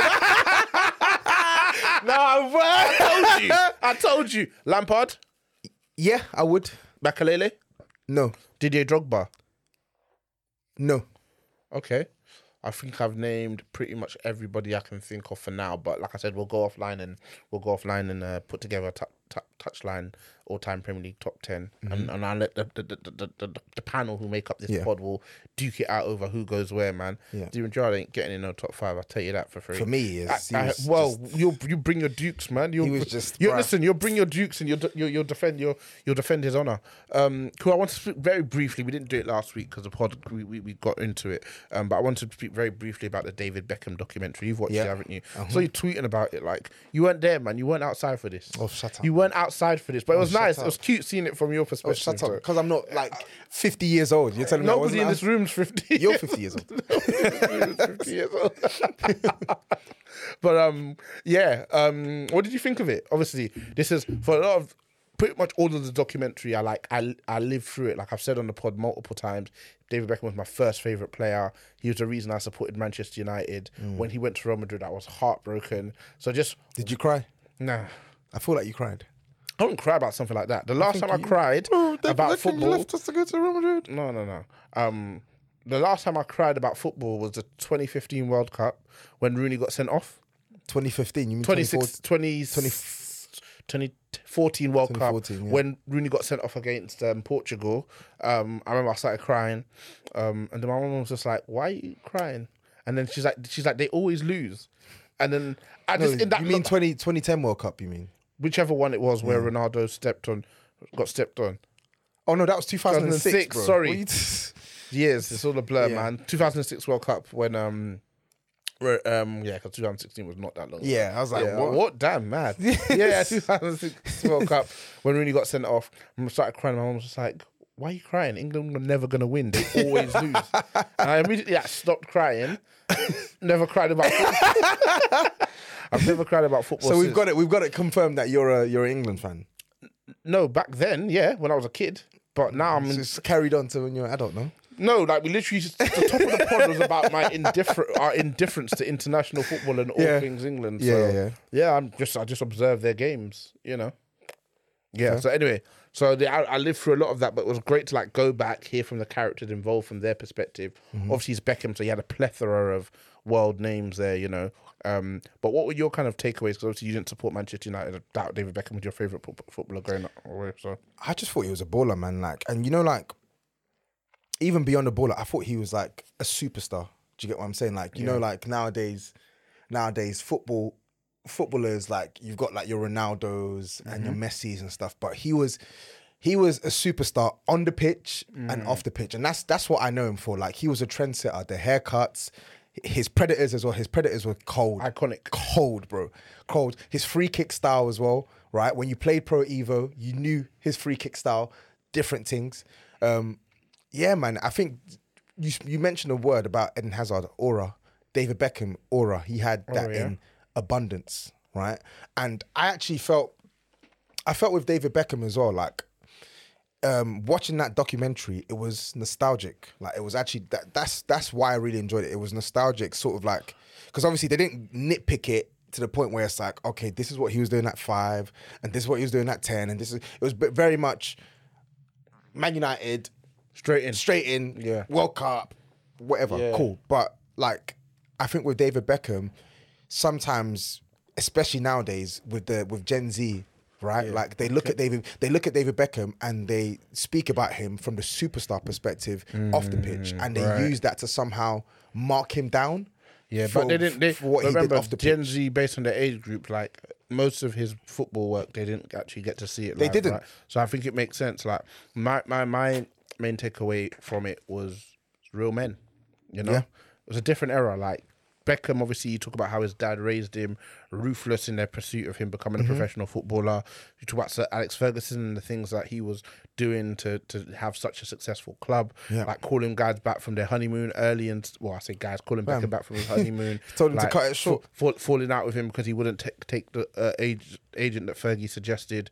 The boot incident, getting rid of him when he was one of our top performers in the team, basically running the club with an iron fist. Beckham being cast aside by Fabio Capello, but staying there to fight for his position and get back in the team, and they get to leave Real Madrid as winners. No, it was great. It was a great trip down memory lane, man. Because I remember that Real Madrid season as well, so man. Do I. R.I.P. Reyes, by the way. I remember that Real Madrid season, and Capello was such an arsehole because the guy wasn't really getting that much football, and he's received like a life-changing offer. Like, is he not meant to speak to clubs? And my thing is, like, obviously at that point you had the old guard. They had gone. Like, there was no more Ronaldo. He went to AC Milan. Zidane had retired, and so on and so forth, right? But you could see, even though Real Madrid had some talented players, you could still see that there was room for Beckham. And back then you had La Liga that was on Sky Sports, so you watch the games and you're just thinking sometimes, like, just use him, like, just use him. And it's poetic justice as well, that like you put him into the team, and in your running to seal the league title, he becomes a mainstay. He does. I remember that season because they got Marcelo, Higuain and Gargo in January. Marcelo didn't play much. Gargo was such a disappointment, man. That was when Marcelo was like left mid, left wing. And obviously Roberto Carlos was still there, but then Higuain came and was on the right because Van Nistelrooy was playing up front and he was bagging goals. But then Beckham came into the team, and part of the reason why he was so good is that he was so fresh in comparison to everybody else who's played so much football. So he was a super decisive player for them in the season running. And he was a big part of the reason why they won. So again, he got to be a winner there, and he pretty much was a winner everywhere he went, to the best of my memory. I don't know if AC Milan, did they win the league that season he played?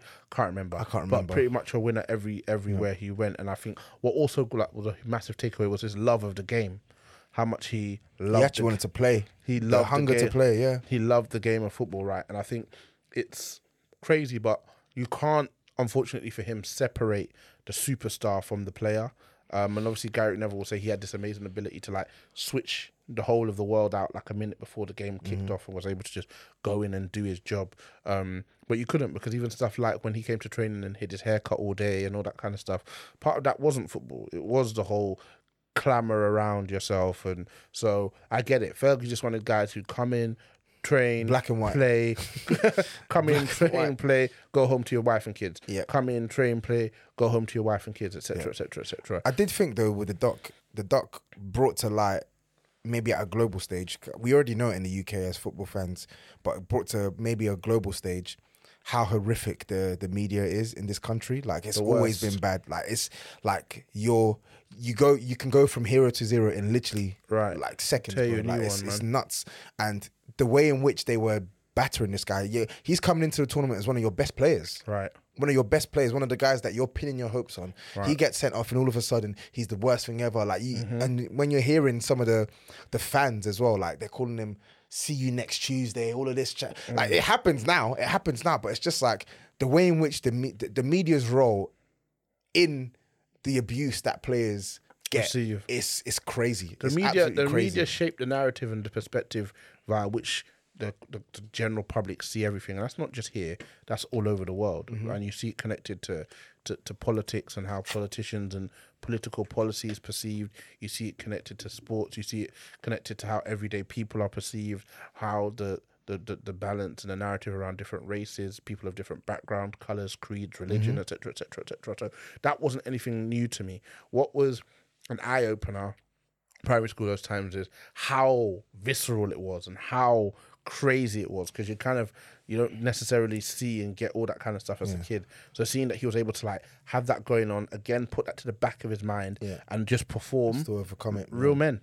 This is what we're talking about. Built differently, literally built different. Built differently. And then we translate that to the lens with which we watch the game now. And I think of people like Fergie, of people like Mourinho who were managing players in those eras, and you can see why they struggle to connect with the guys now, because it's too soft. They're not just interested in being footballers. They want to be on TikTok, they want to be on Snapchat, they want to be on Instagram, they want to be playing their computer games and all that stuff, and that's all fine, that's all well and good.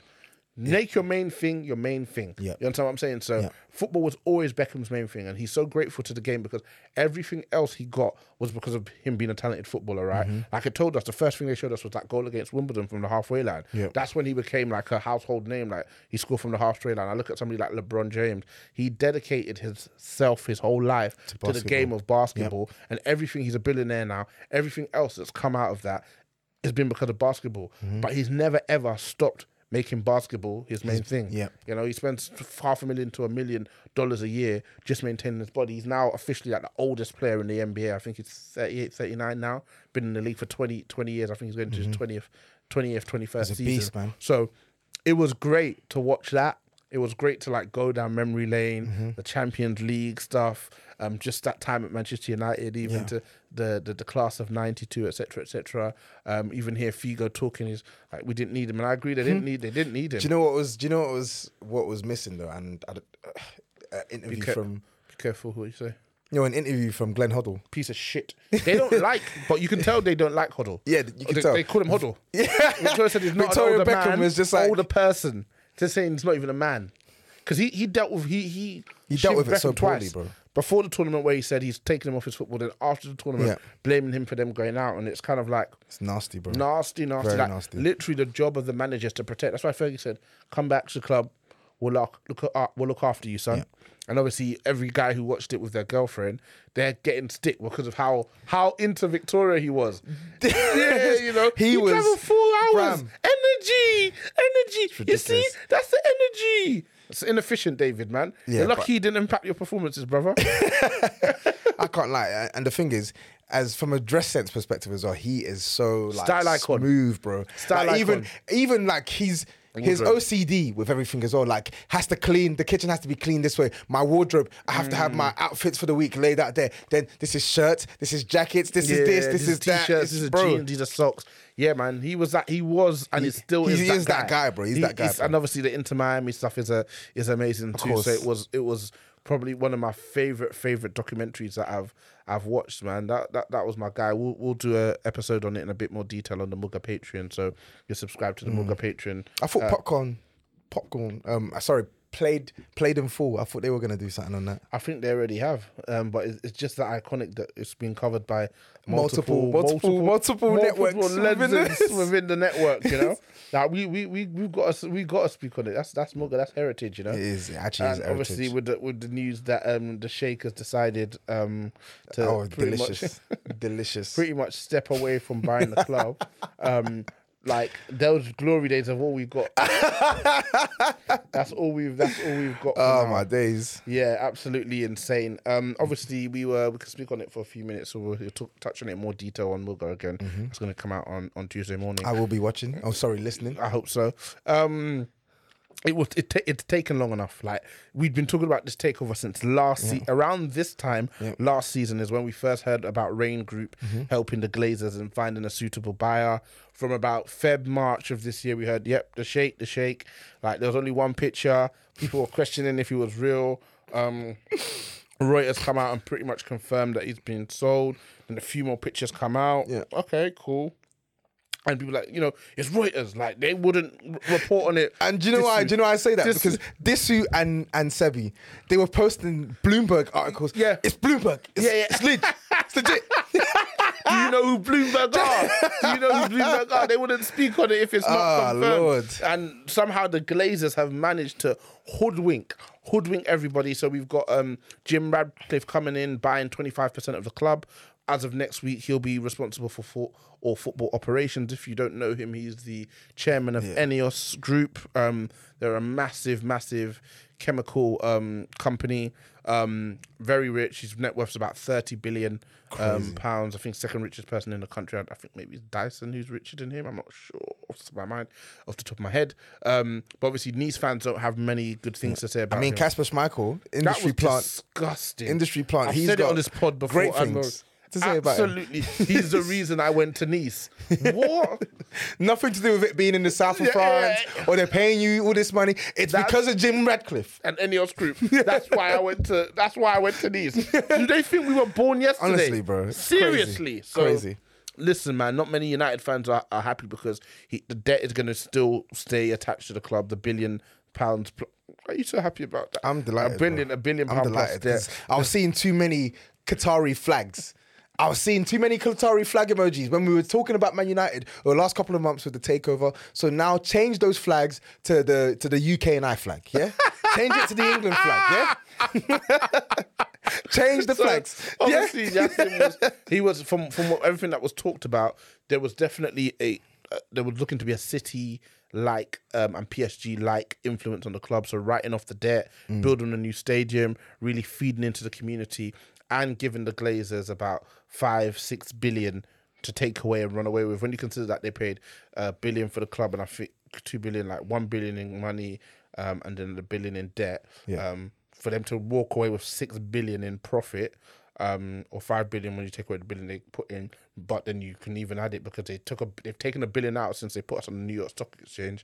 That was a ridiculous deal. But they're obviously seeing potentially the value of the club going up. Obviously, part of that's Ten Hag, but the other part, or the faith in Ten Hag, don't know if it's still there.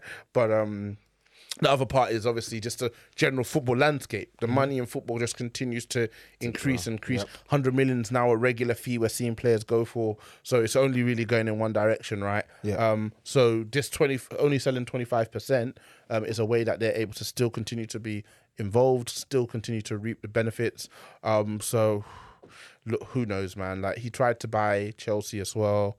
I think he tried to buy another club. So obviously it's been a big thing for him to own a UK based football club. But other than that, who can say, man?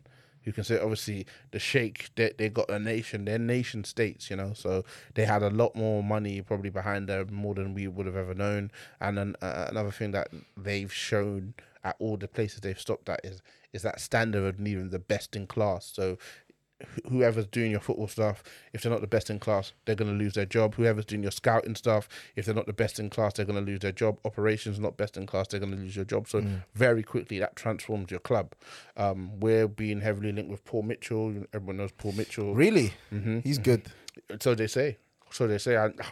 People always but he can't work with his hands tied behind his back, though. That's the thing. That's the reason why he left Spurs. I mean, yeah, he wouldn't be. I think he'd be coming with Radcliffe, and it'd be like, this is your job to turn this. This is your job to turn this into a. And if the club is successful on the pitch, everything else. So would you like?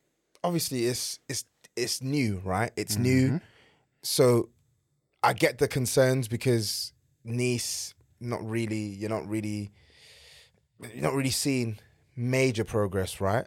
But at the end of the day, it's different control from the control you've had in recent years. So with that in mind, do you have any sort of like optimism, if that's the word you'd use? Like, do you have any sort of like belief that something positive can come out of this? Yeah, I mean, the positive is obviously that the Glazers are going, and they had absolutely no love for the club, and they just basically saw the club as a vehicle to move money. And when I say the Glazers are going, they're not even really going. They're still going to own the majority. Well, I don't think they ever owned 100% of the club, really? but Fair.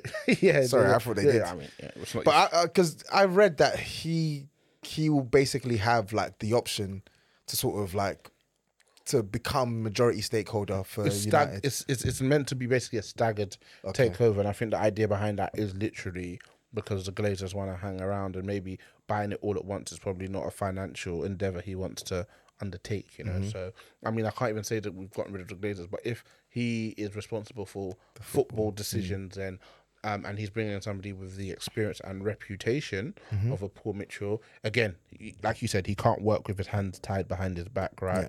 Yeah. We brought good people in too, and they've also struggled to make things happen. So what sort of owner is he going to be? You know, you've seen the kind of blueprint of the Roman Abramoviches, who yours was like very hands-on. Yeah, very hands-on. But aside from hands-on, just demanding the best, and if it doesn't happen, very quick to get rid, right? So you've kind of seen that blueprint, and people can say whatever they want about Chelsea, but since he was there until when he left, they were the most successful club in the country, you know.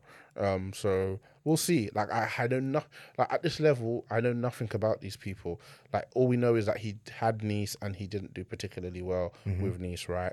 The Sheikhs, while not knowing Sheikh Jassim, I mean, some people even question if he's a real human being, but without even knowing him, there's a kind of track record of people from that area of the world using these big like Western monoliths as almost ways to demonstrate how good for the world they are and how positive, because they also feed into the community and therefore by the goodwill of the people of Manchester. So I'm sure you go to the surrounding areas around City, the fans don't have anything but good things to say about the people who took over the ownership of Manchester City. They wanted to basically lock down the whole of Manny. Between City and United, they wanted to lock down the whole of Manny. So I think this is literally we'll wait and see. But if football decisions have been taken out of the hands of the Glazers, that's a step forward. Like he'd have to be a piece of shit, like a real piece of shit. And I hope he is. I hope he is. A real piece of shit to be worse than them. And the thing is, even in their piece of shitness, they never ever didn't allow us to spend. Like we spent a lot of money while they've been owners. They've just not taken care of the people. Just not taking care of the people. They've not taken care of the people powers. They haven't demanded the highest standards, and they haven't fed any of their own money into the club too. It's all been money that the club generates. Take out. Exactly, always taken out. So obviously Radcliffe doesn't need the club's money. He is, like I just said, worth about £30 billion. So he's not obviously doing. Any United fan as well, right? Like I said, he said that, but like I said, he was also a season ticket holder at Chelsea. So who the hell knows anymore, man? I really hope he does a number on you lot, man. In what sense? As in, like, he comes in and makes it worse. How? I don't know. You lot will find new ways, I'm sure. So I need that. Spend less money. I don't know. Buy worse players. Hire schmucks. Worse players. Put bozos in behind the scenes. Just fuck it up, please. Hire worse players. Sign worse players is insane. If that's what happens, oh man, gosh. Bring in Kasper Schmeichel. You know that thing? First time. Let's finish up with some listeners' questions, man. Cool. First question is from Camtana25. What is Jim Ratcliffe actually going to do? And Casemiro being injured, is that a good or bad thing for Peckham Reds? Who the hell does this guy support, man? Obviously an Arsenal fan. Shout him out, actually. He's a long-term listener. We've just discussed Jim Ratcliffe. We ain't got a clue. We literally haven't got a clue. Nobody can look me in the eye and tell me. No one knows what he's about. They know what he's about. 100. I don't. So the only thing is if he's taken over football operations and he's been strongly linked to Paul Mitchell, that Mitchell has a good footballing background in terms of things he's achieved when his hands aren't tied behind his back. And he gets rid of this kind of like cabal, because even the Murtars of this world, like Woodward's boys, they all went to uni together, you know. They helped the Glazers buy the club. And as a result, this was a kind of like, you come in and you can Just take care of us. We'll take care of you, and like we'll a succession team when they were like, oh, if I get made CEO, you're gonna get this, you're gonna get that. So who's the Toms, Woms, Gams of this then? I don't know. You know, Gary Neville. Would you? Maybe it's Gary Neville. Yeah. Cool. So we don't know what it's about, and Casemiro being injured. Yeah, he's got to go, man. He's an absolute. That's Saudi league. That's Saudi league written all over him. Yeah, man. It's a 80 shame. mil. We need 80 mil and give him 80 mil. Yeah. 80 million. Have you seen how much? Did I just hear that correctly? Is that 80 million pounds or dirhams? You don't even know what the hell does that even translate to? I don't know, but it's Right. it's not as much as 8 million pounds, is it? I need us to break even. So you're gonna sign him for how much we paid, 70, and you're Shut also up, gonna man. take. You're his not getting 70 million We for are Casemiro. for Casemiro. You're not getting 70 million for Casemiro. And those wages off the that 400k or whatever Crazy. he's on, off the books, man. Crazy. That's life changing for us. The thing is, Casemiro is a damn son. In 2022, you were the man, homie. What the F happened to you in 2023? Because Cooks. we cooked him. Fried. We cooked him. He's fried. We cooked him. I was even loading up agendas against Partey and stuff like that. Like in 2022, He didn't let you. And I had it. I could speak with conviction. Yeah, he's the best defensive midfielder in the league. Yeah. 2023, you're not even giving me better than Decore at Crystal Palace, bro. Genuinely, bro. I don't care how many goals he scores. Yeah. Defensively, he's poor, bro. He's poor. It's quite bizarre watching how he goes about a game of football. And I will say, when he came in 2022, he was fantastic for us. Defensively, he was absolutely really good. He was Really good. He get cooked once or twice a game, but He would overcommit here and there, but he was locking shit down. He was locking shit down. He was a bit profligate with the ball, but he'd always had to hit 2 or 3 amazing passes a game. yep. Like, I didn't know this guy had this passing bag in him. Like, Remember the argument of, it was a ridiculous argument, to be fair, like Casemiro versus Partey for passing. It was nonsense. Bro. yeah, ridiculous. But so he did really well. Then he came back from the World Cup, and 2023 he's been poor. Goals aside, he's got like 20 GA in like 52 games or something. Like, he's constantly in the box, constantly vacating his area. Box to box DM. Box to box DM. Like, yes, I blame the manager a bit, because when we do have games where he can just sit there, he's better because his legs aren't cooked. But he's not good enough on the ball, and defensively, people get past him way too easily nowadays. It's true. So It's a mix of both, though. The manager and him just being washed right now. Yeah, agreed. So I think for us, for him, best thing, good fee, go Saudi, bro. Not 70 million, though. Not 80 70. million. How much then? If they got 40 for Fabinho, I'd say 55 million for Casemiro. 60, come on. 16, you got a deal. Yeah. Okay, cool. Cool. 60, and then wages off the books, bro. Yeah, Okay, it's now. true. Cool. So to answer the question, yeah, I think it's a good thing. Amrabat is solid, steady Eddie, man. He's been okay when I've watched him in midfield. Yeah. At left back, I don't. He was But good he's not really left He back. wasn't good in the League Cup game. I didn't watch the League Cup Yeah, he game. was very good in that game. I say that's probably his best individual performance. Fair. Well, no, he was pretty solid on that last weekend against Brentford. So Brentford, he didn't do anything wrong. He doesn't need. Yeah. That's it. That's all Yeah, he he needs. didn't do anything wrong. Cover ground, give the ball forward, be tenacious, show effort. That's all we need. You'll be fine for us. So definitely good news for the Peckham Reds. Next question from Alexis Kafka. Shout out Alexis. Big up Alexis. Shout out Jao Felix. Criteria: formation 4-2-3-1. Conventional top 6 teams only. Starters only when everyone is fit. What is the worst combined 11 you can create?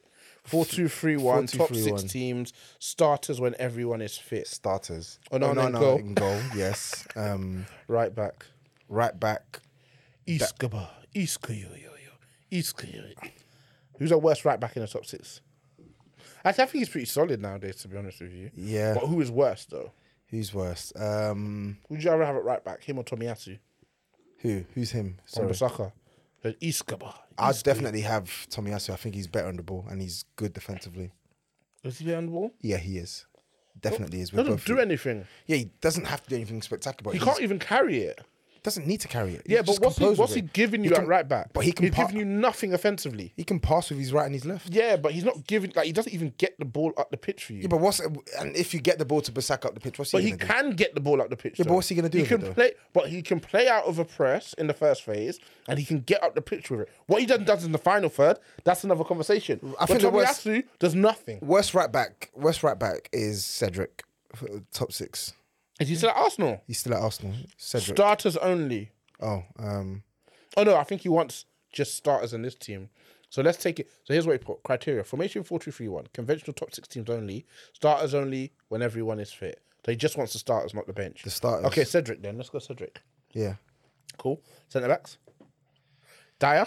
Yes, he's definitely there. He's shit. Okay. Rob Holding's no longer at Arsenal, so we can't speak on him. I don't know. Anyone from Man City? No. No. Chelsea? No. That's an area they're pretty strong. Liverpool? No. United? Maguire? Lindelof even. Do you think Lindelof? To be fair, I watched him against Brentford. Maguire was okay. He's been okay the last 2 games. okay. That's why he took his Instagram comments back on, and they were asking him about him. Well, I mean, he might be a mentality monster, bro. He was getting torn to shreds, and now looking back up. But Lindelof, I think Dyer's definitely there. You'd put Lindelof there. I thought Lindelof is flimsy as hell, man. I thought you lot were okay with Lindelof as third, fourth. Yeah, but choice. he's flimsy as hell. He's not better than Maguire. Okay, cool. Fine, I'll go with you on that one. Left back. Sessegnon. Sessegnon's still about. Yeah, he's awful, bro. Cool. He's awful. Alright, midfield. Midfield. Højbjerg in there. No, sorry. He's Højbjerg not. in He's there. not. No, sorry. In the No. midfield 3, he is. In the midfield 3, no. He's one of the 3 worst midfielders. McTominay's worse than him. Yep. He's still in there though. Skip is worse than Højbjerg. Skip Højbjerg, McTominay. No. Go on. I'm scanning. Yeah, go on. Scanning. Chelsea. Who you got for me, Chelsea?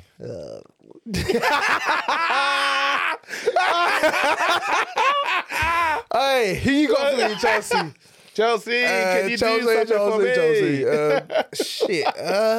You got a fight to put Højbjerg out here. Arsenal, who you got for me? Fuck it, I'm putting Jorginho there. Jorginho is not worse than Højbjerg. Are you fucking mad?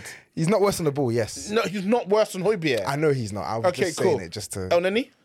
Yes, Ooh, he I'm makes not it. sure. Yes, Højbjerg's better than El I'm Neni. not Yes, sure. there you go. El Neni. I'm not sure. El Neni, I'm not Skip. sure. I think if you look at these 3 guys, they're probably least technical midfielders. Are you sure? Yes. It's locked in. There, it's done. 4-2-3-1. You play McTominay in the 10. You play El Neni. Because that's what he plays now for you lot, innit? Support striker, Sash. Yeah. Yeah. No, actually, I don't think in that case. I don't think Skip and El Neni is the 2. All right, on the right, Anthony. No Sorry, doubt. McTominay needs to be in this team. He sucks. But in a 4-2-3-1, So what? Who are you gonna put in the 10 though? we'll get to that. Don't you worry. Cool. Fair. 4-2-3-1 on the right, Anthony.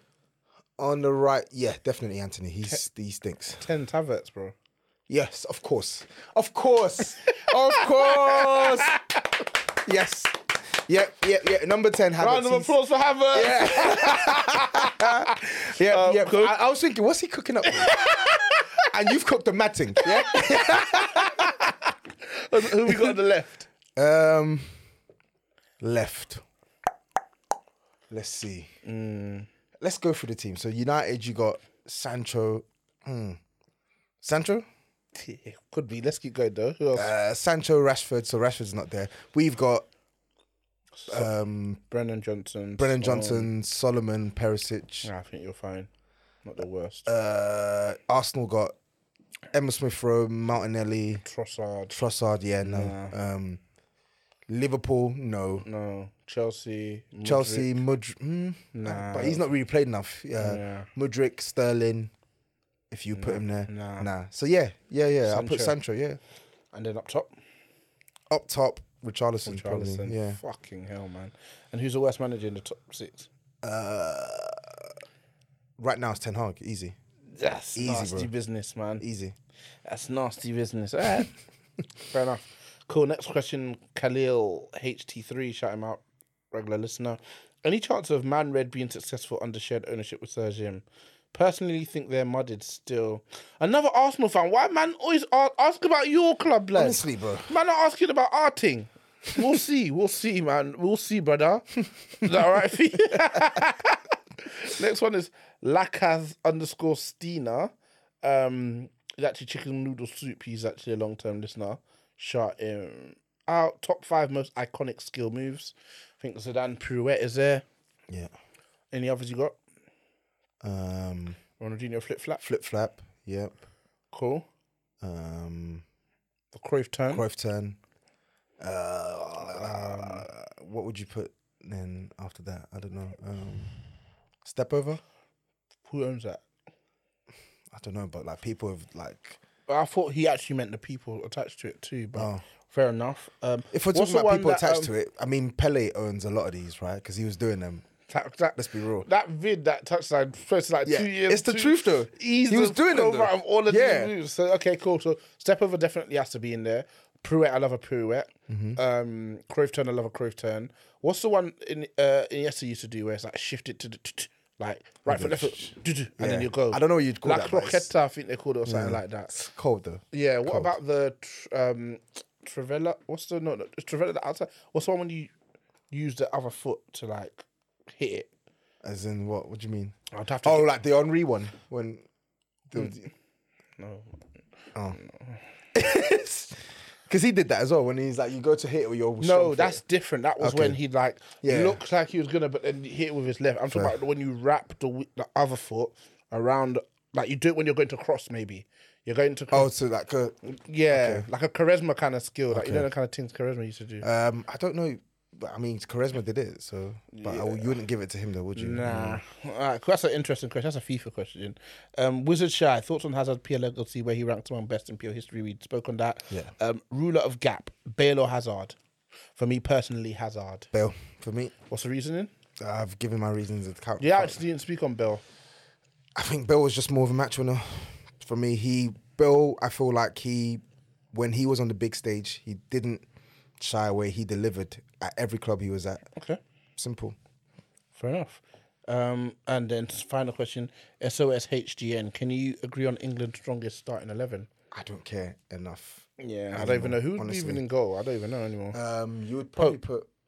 How's he done this season? I don't even know. He's been good. Yeah? Has he, or are you just saying that, man? I think he's been good. Are you sure? Yeah, I don't think when I've watched Newcastle, I don't think he's done anything wrong. Okay, cool. Maybe he's not been good, but yeah, I don't think he's done anything wrong. But England got what? They got Ramsdale, Pickford, Pope, Sam Johnston at Palace, and Dean Henderson. Yeah. Sam Johnston's is decent though. I like him. I think we were meant to sign him when he was at West Brom. He looks a decent goalkeeper whenever I watch him. Okay. But I don't know who you'd put.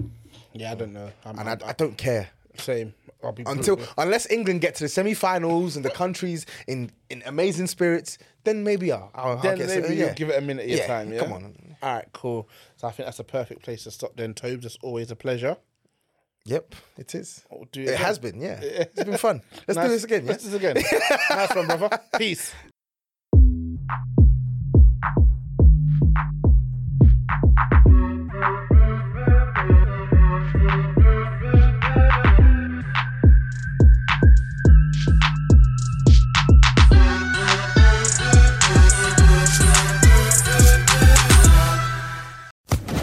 Social Podcast Network.